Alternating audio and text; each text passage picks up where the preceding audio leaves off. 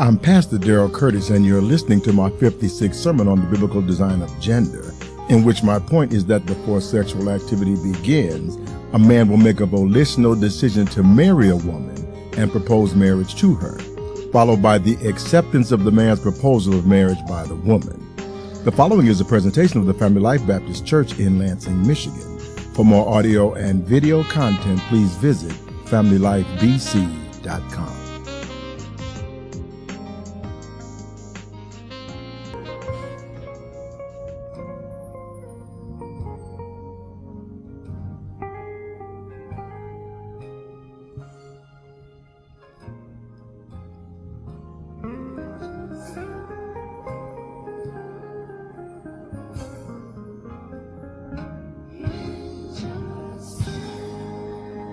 Good morning on this 26th day of the month of December, the last Sunday in 2010.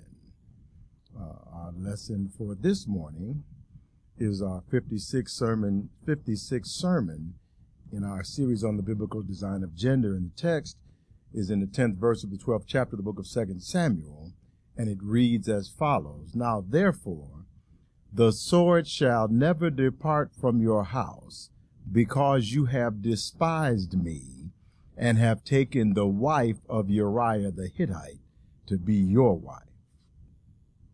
God bless the reading of his word, and let us bow our heads in a word of prayer. Gracious God, our Father, we thank you afresh for the total sufficiency of Jesus Christ, for the perfect teaching ministry of your blessed Holy Spirit, and for his ability to explain your word. So, Lord, give us the words to say, and let us say them with liberty, with clarity, and with boldness, and that somebody listening might believe the report. Thanking you in advance for all that you are going to do in the strong and perfect name of Jesus Christ our Lord, we pray. Amen. Now, thank you very much for coming to hear our message for today. And before we begin our next lesson, let us reiterate our reason for attending church. We attend church to obtain the mind of Christ, meaning to have the Bible illuminated in our minds so that we can clearly understand the principles that Jesus taught and base our daily personal decisions on those principles. We come to church because we want to be obedient to the Bible, which is the doctrine of Jesus Christ, in an informed, insightful, and intelligent manner.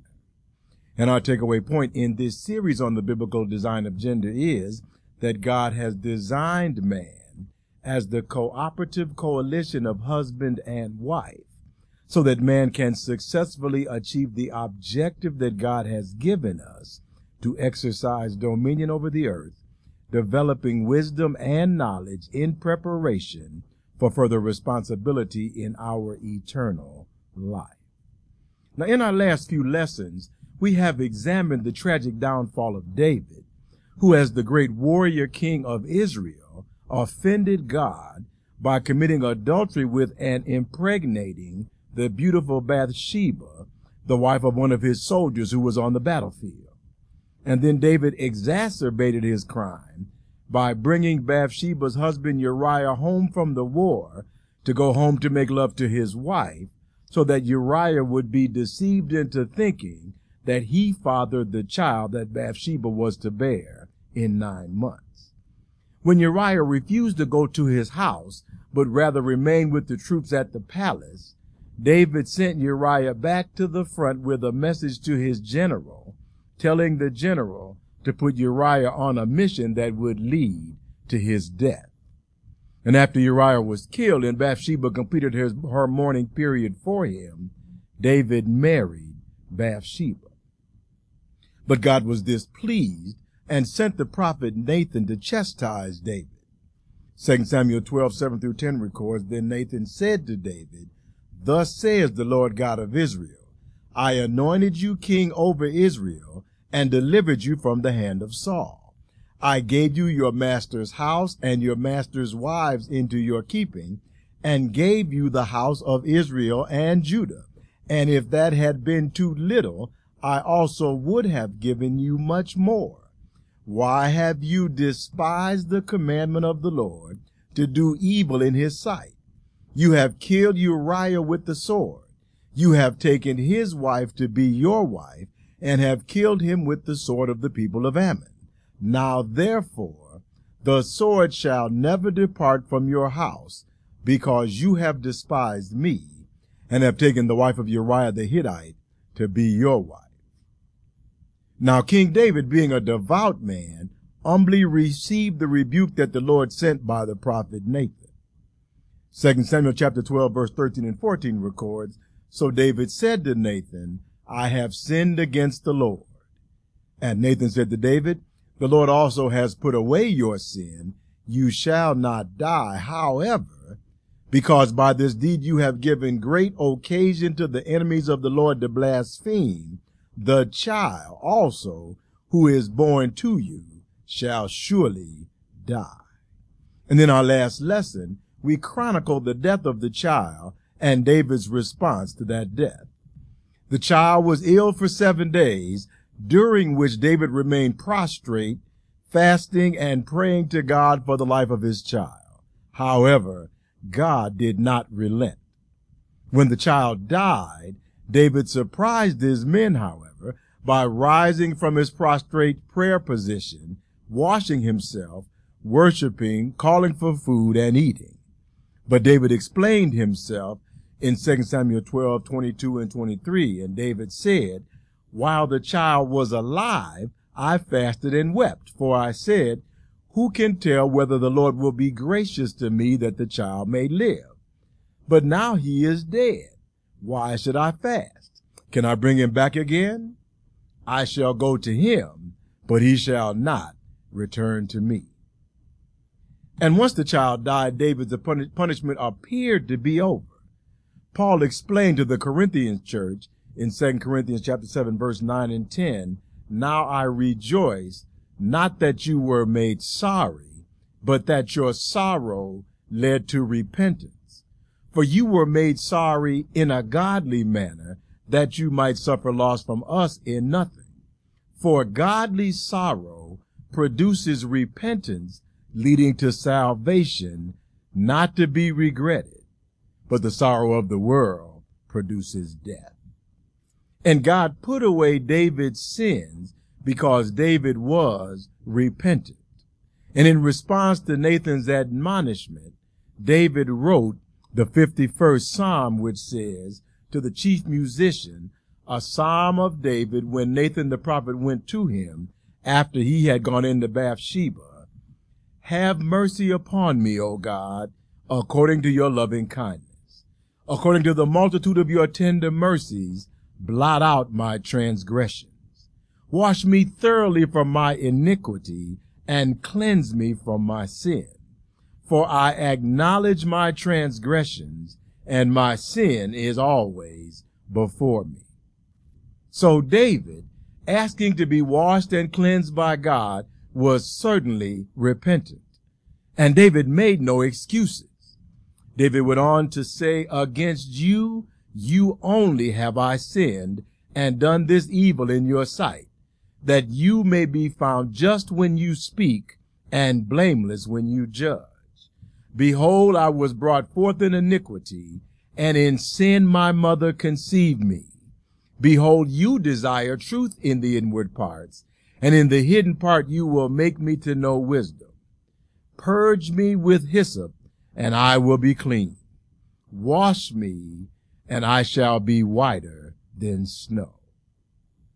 And then David asked God for mercy as he said, Make me hear joy and gladness, that the bones you have broken may rejoice. Hide your face from my sins, and blot out all my iniquities.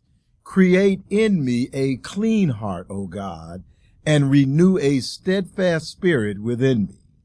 Do not cast me away from your presence, and do not take your Holy Spirit from me. Restore to me the joy of your salvation, and uphold me by your generous spirit. And David promised to bring forth fruits according to repentance, as he said, Then I will teach transgressors your ways, and sinners shall be converted to you. Deliver me from the guilt of bloodshed, O God, the God of my salvation, and my tongue shall sing aloud of your righteousness. O Lord, open my lips, and my mouth shall show forth your praise. For you do not desire sacrifice, or I would give it. You do not delight in burnt offering. The sacrifices of God are a broken spirit, a broken and a contrite heart. These, O God, you will not despise. Do good in your good pleasure to Zion.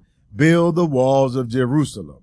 Then you shall be pleased with the sacrifices of righteousness, with burnt offering and whole burnt offering. Then they shall offer bulls on your altar. So David was a repentant man, and God blessed his repentance. As 2 Samuel 12:24 and 25 tells us, then David comforted Bathsheba his wife, and went into her and lay with her. So she bore a son, and he called his name Solomon. Now the Lord loved him, and he sent word by the hand of Nathan the prophet. So he called his name Jedediah, because of the Lord. And in the birth of Solomon, David had the son of the blessing of God. But David still had more problems as the result of his sin, as our text, 2 Samuel 12:10 tells us. Now therefore, the sword shall never depart from your house, because you have despised me, and have taken the wife of Uriah the Hittite to be your wife.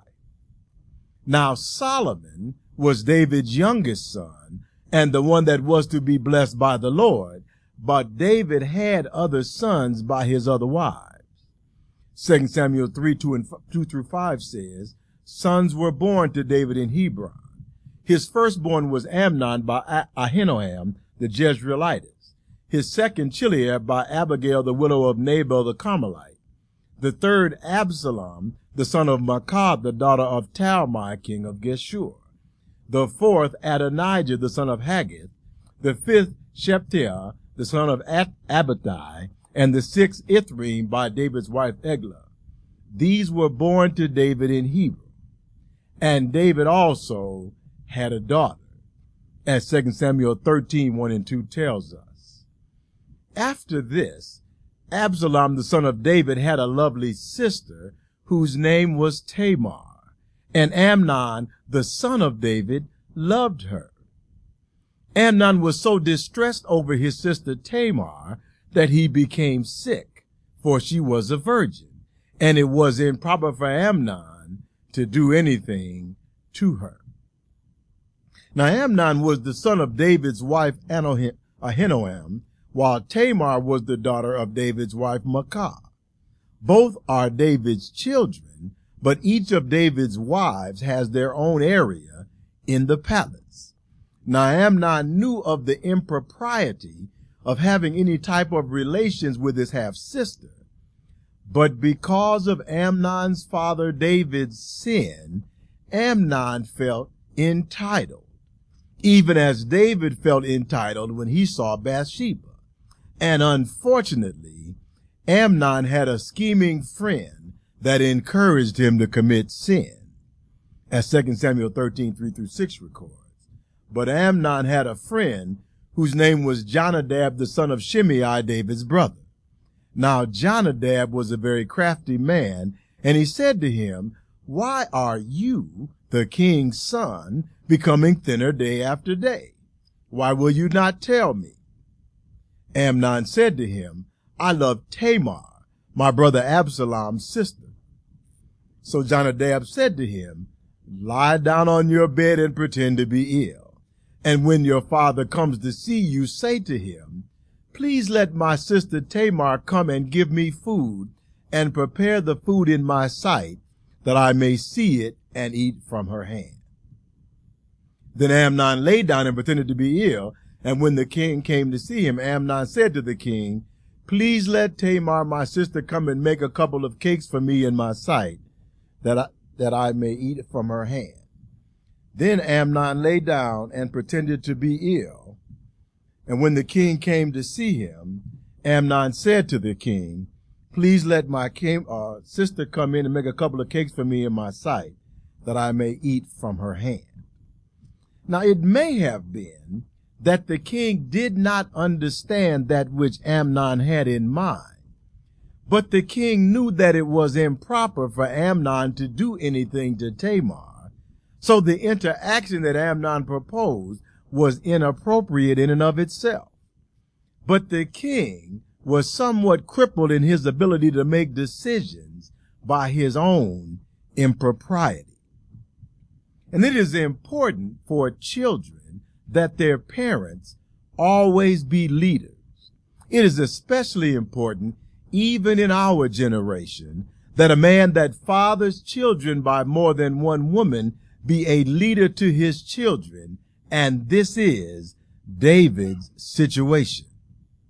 Children are naturally self-centered, and male children in particular require a dominant male in the home to restrain their self-centeredness as they go through puberty. An exhibit from the animal kingdom shows the need for parental restraint. In a particular African game preserve, the keepers decided for some reason to remove the older bull elephants from the preserve. The keepers saw the immediate effect that the young male elephants began aggressively killing the rhinoceroses in the preserve.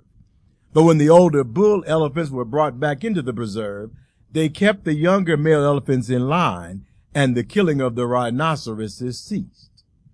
And the point is that young males need older males as leaders to control them and teach them the behavior that is proper for an adult male. And one of the great tragedies in our society is the high number of female-headed single-parent households in our culture, in which the first dominant male that a plurality of the young males meet is a policeman or a prison guard. These men provide the restraint that fathers should provide, but their intervention generally comes once the young man has ruined his life. And it is interesting that when a young woman from this type of family becomes pregnant out of wedlock, the females in the family rally together to take care of the baby because of their affinity for taking care of babies. Babies are cute and cuddly, and the personal satisfaction that these women receive from breastfeeding and caring for an infant makes them loath to put the infant up for adoption. But the problem that this situation creates is that the infant does not remain an infant for more than a year or two, but begins to grow up. Soon, the infant passes the infancy stage. His behavior is no longer cute, and before long, the adults in the female-headed household realize that they do not have the cuddly little baby that they wanted. Now, if you go to the toy store at Christmas time, you will find that a popular gift for female children is a baby doll, because it is fun for a young girl to imagine herself taking care of a baby. And a baby shower is a rite of passage for women about to become mothers. However, you never see female children receiving a preteen doll, because it is not in the imagination of a girl to imagine taking care of a 9-year-old boy. But a 9-year-old boy is exactly that which male babies become. And 9-year-old boys really need strong fathers. Young male adolescents especially need strong male leaders as well. And as I mentioned earlier, if young males do not have the discipline provided by a dominant male at home, they will receive it somewhere, be it on the athletic field, in the street gang, or in the criminal justice system. The design of God is that fathers be the first line of discipline for their male children. But a weak father leads to a power vacuum in the home, and nature abhors a vacuum. Someone else always steps into the vacuum and takes it over. Now, David provided strong leadership as the king of the nation.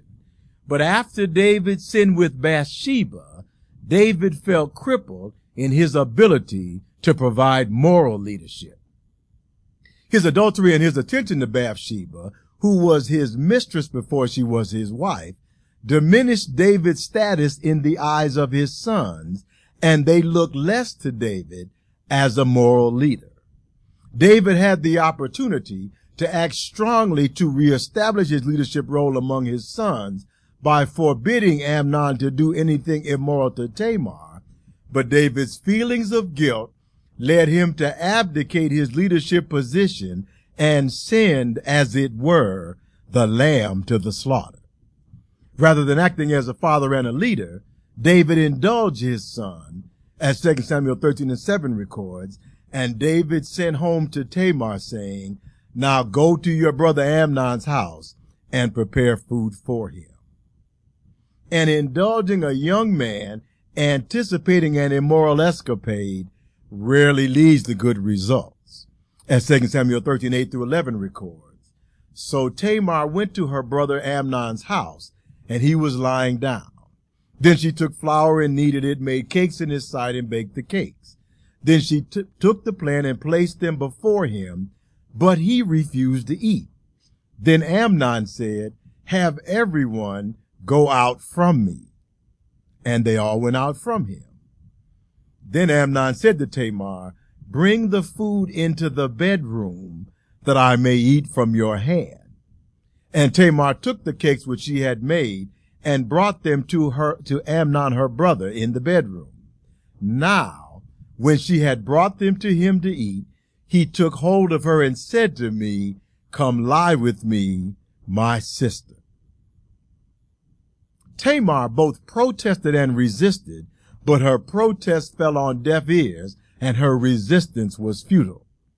2 Samuel 13:14-15 records, however, Amnon would not heed Tamar's voice, and being stronger than she, Amnon forced Tamar and lay with her. Then Amnon hated her exceedingly, so that the hatred with which he hated her was greater than the love with which he had loved her.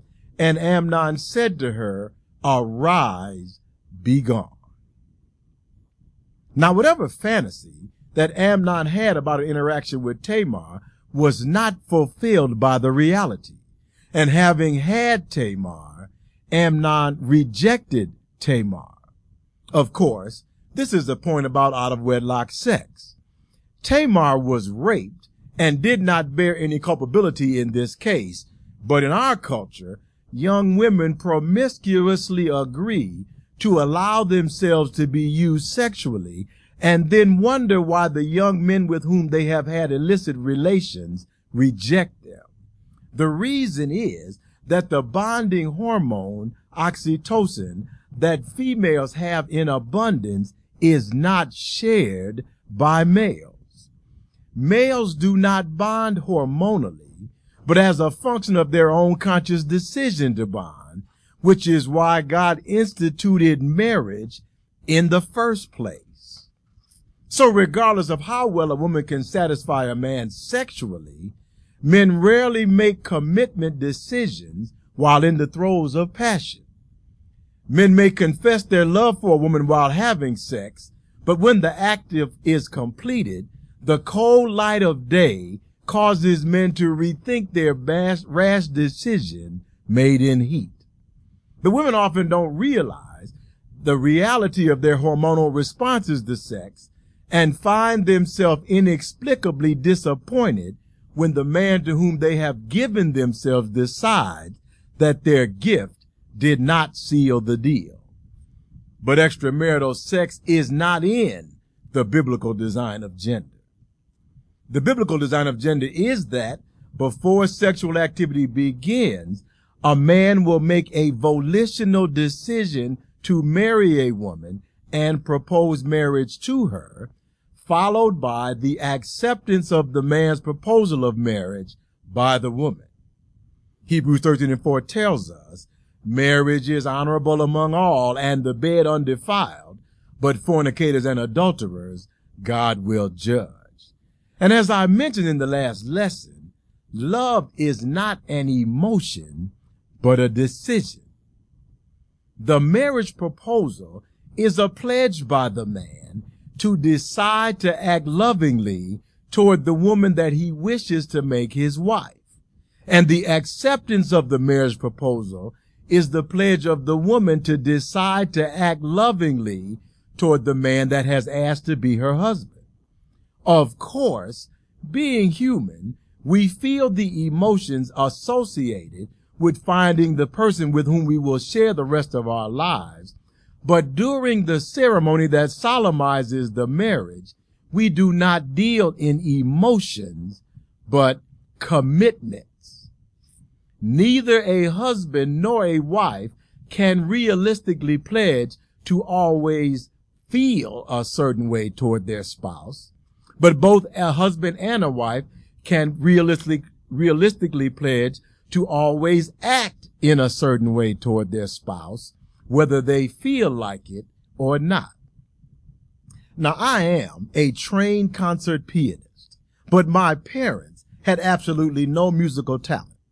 I did not learn to play because of an inherited trait or musical history in my family. I learned to play because I had a teacher that said that I could learn if I put in 7 hours of practice for every 1 hour of lessons. And Mama made me take a lesson every week and practice for an hour every day. Thus, I developed musical skill, not because of a love for music or because I was talented, but simply because Mama made me put in the time and effort. And marriage is the same way. Many years before our current idea of choosing a spouse because we feel a certain emotion for them became the norm, people often married sight unseen. My wife's paternal grandfather was working in a coal mine in a town in which there were virtually no single women, and the single men of the town wrote letters to the surrounding towns requesting women to come to the town that wanted to be wives. And when the women that came met the men, they married without a courtship period and set up housekeeping. Their marriages were not based upon attraction or emotion, but upon the commitment of the women to fulfill the role of a wife and the commitment of the men to fulfill the role of a husband.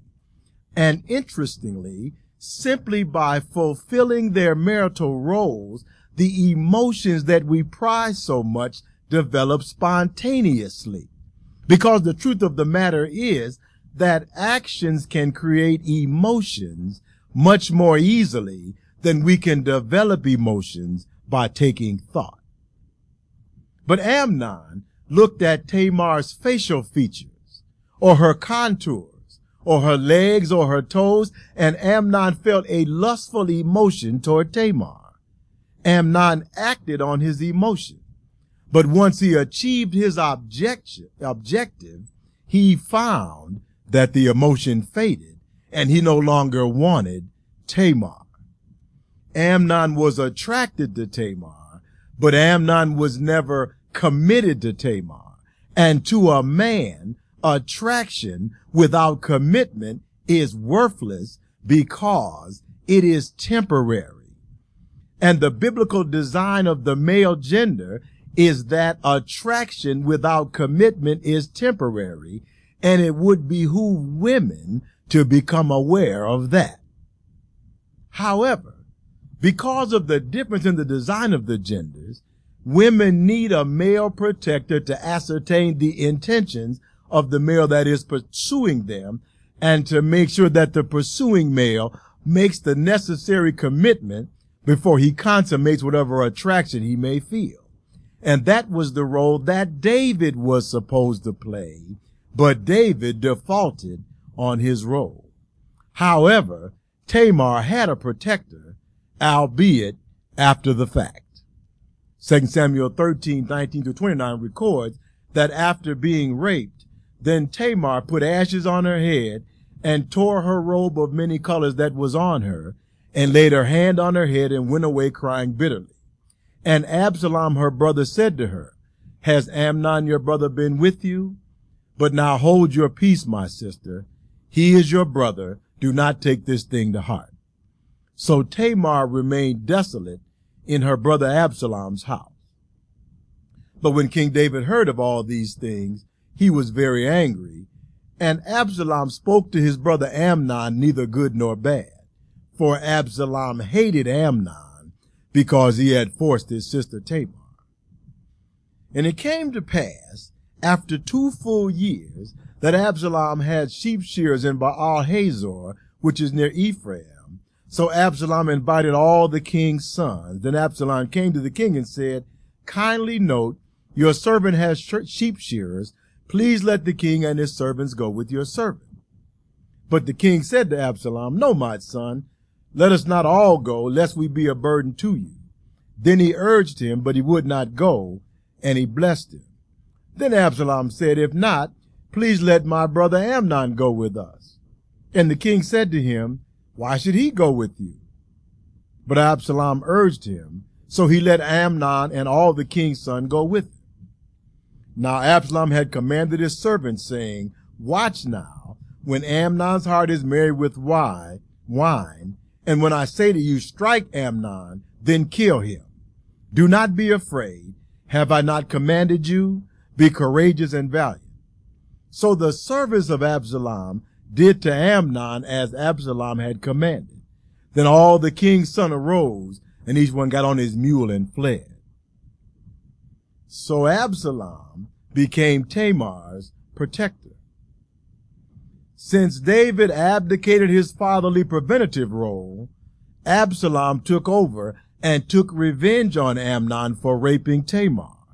And the death of Amnon was only the first of the deaths of David's son, as the text, 2 Samuel 12:10 tells us, "Now therefore, the sword shall never depart from your house, because you have despised me and have taken the wife of Uriah the Hittite to be your wife." Now the 8th portion of Romans 6:23 tells us, "For the wages of sin is death." And as we saw in our last lesson, David's first son by Bathsheba died because of David's sin. And now David's oldest son Amnon by Ahinoam the Jezreelitess has now been killed because of his sin. David could have prevented Amnon's sin had David not been crippled in his ability to protect his daughter by his own impropriety. Thus the truth of the statement in Romans is once again proven. Even if God does not act directly to judge our sin as he did with the child of Bathsheba, the passions ignited by the unjustness of sin will lead us to destroy one another. But the full text of Romans 6:23 says, "For the wages of sin is death, but the gift of God is eternal life in Christ Jesus our Lord." And this is the reason to become a Christian.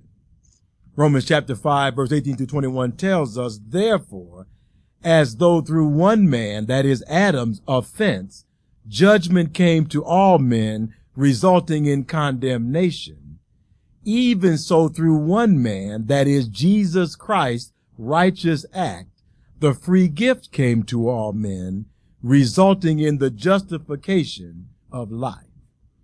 For as by one man's disobedience many were made sinners, also by one man's obedience many will be made righteous.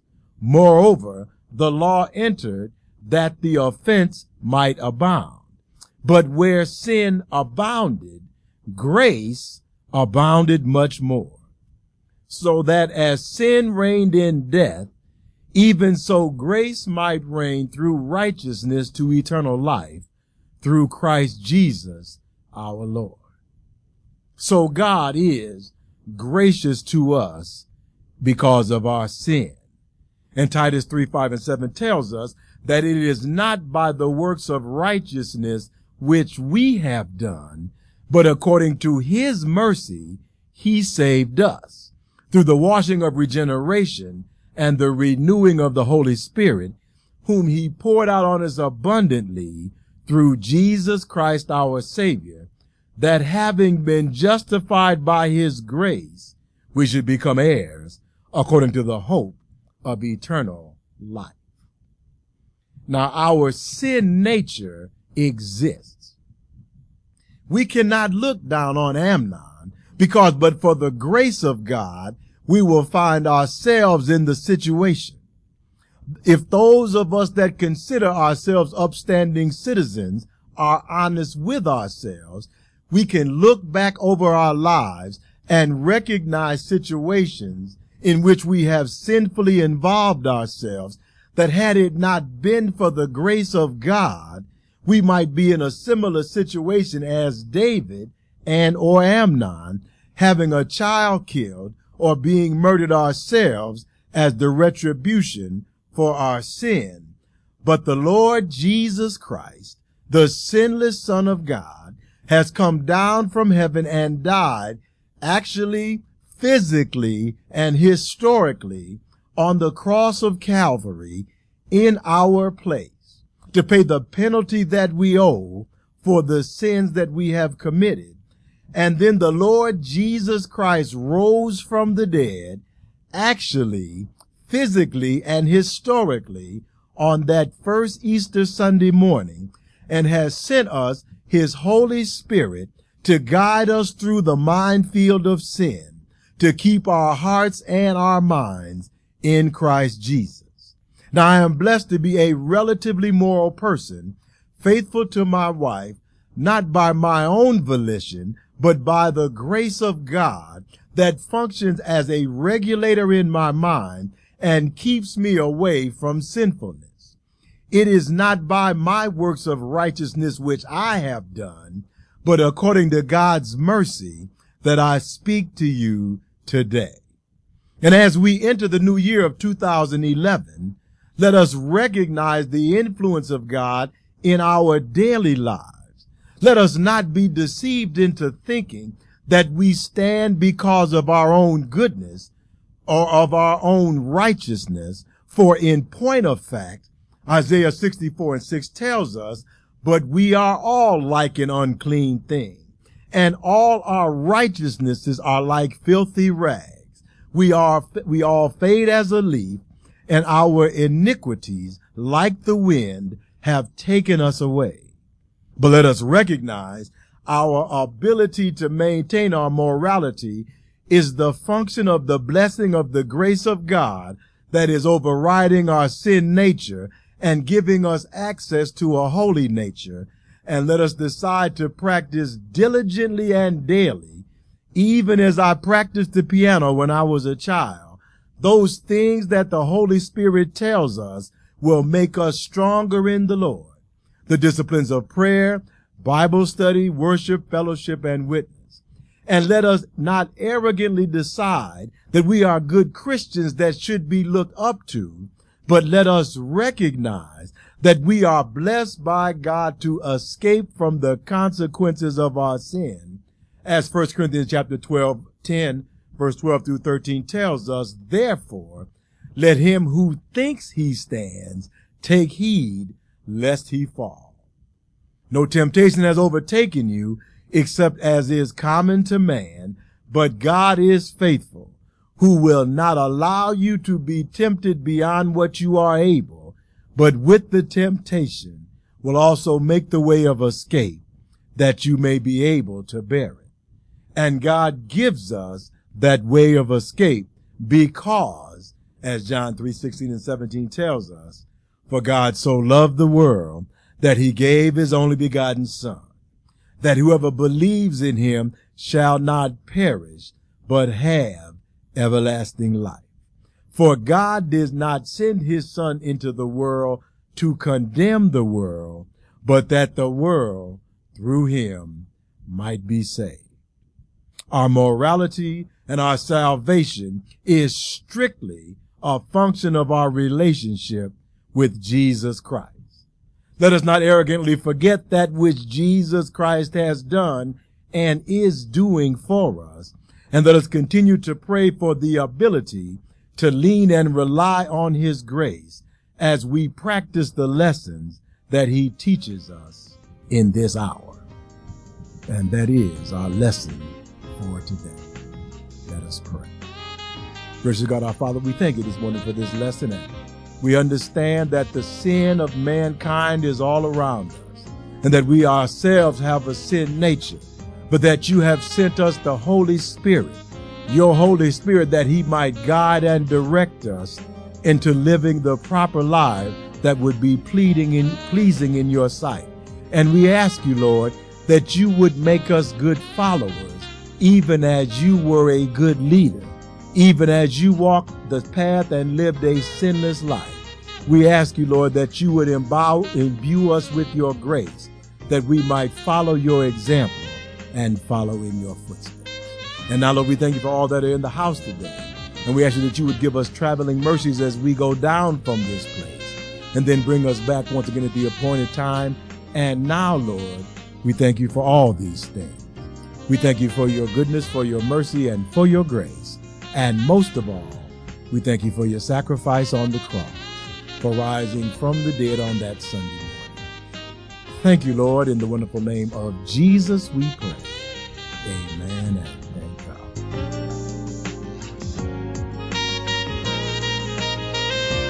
Thank you for listening. We hope you were blessed by this presentation. For more audio and video content, please visit FamilyLifeBC.com.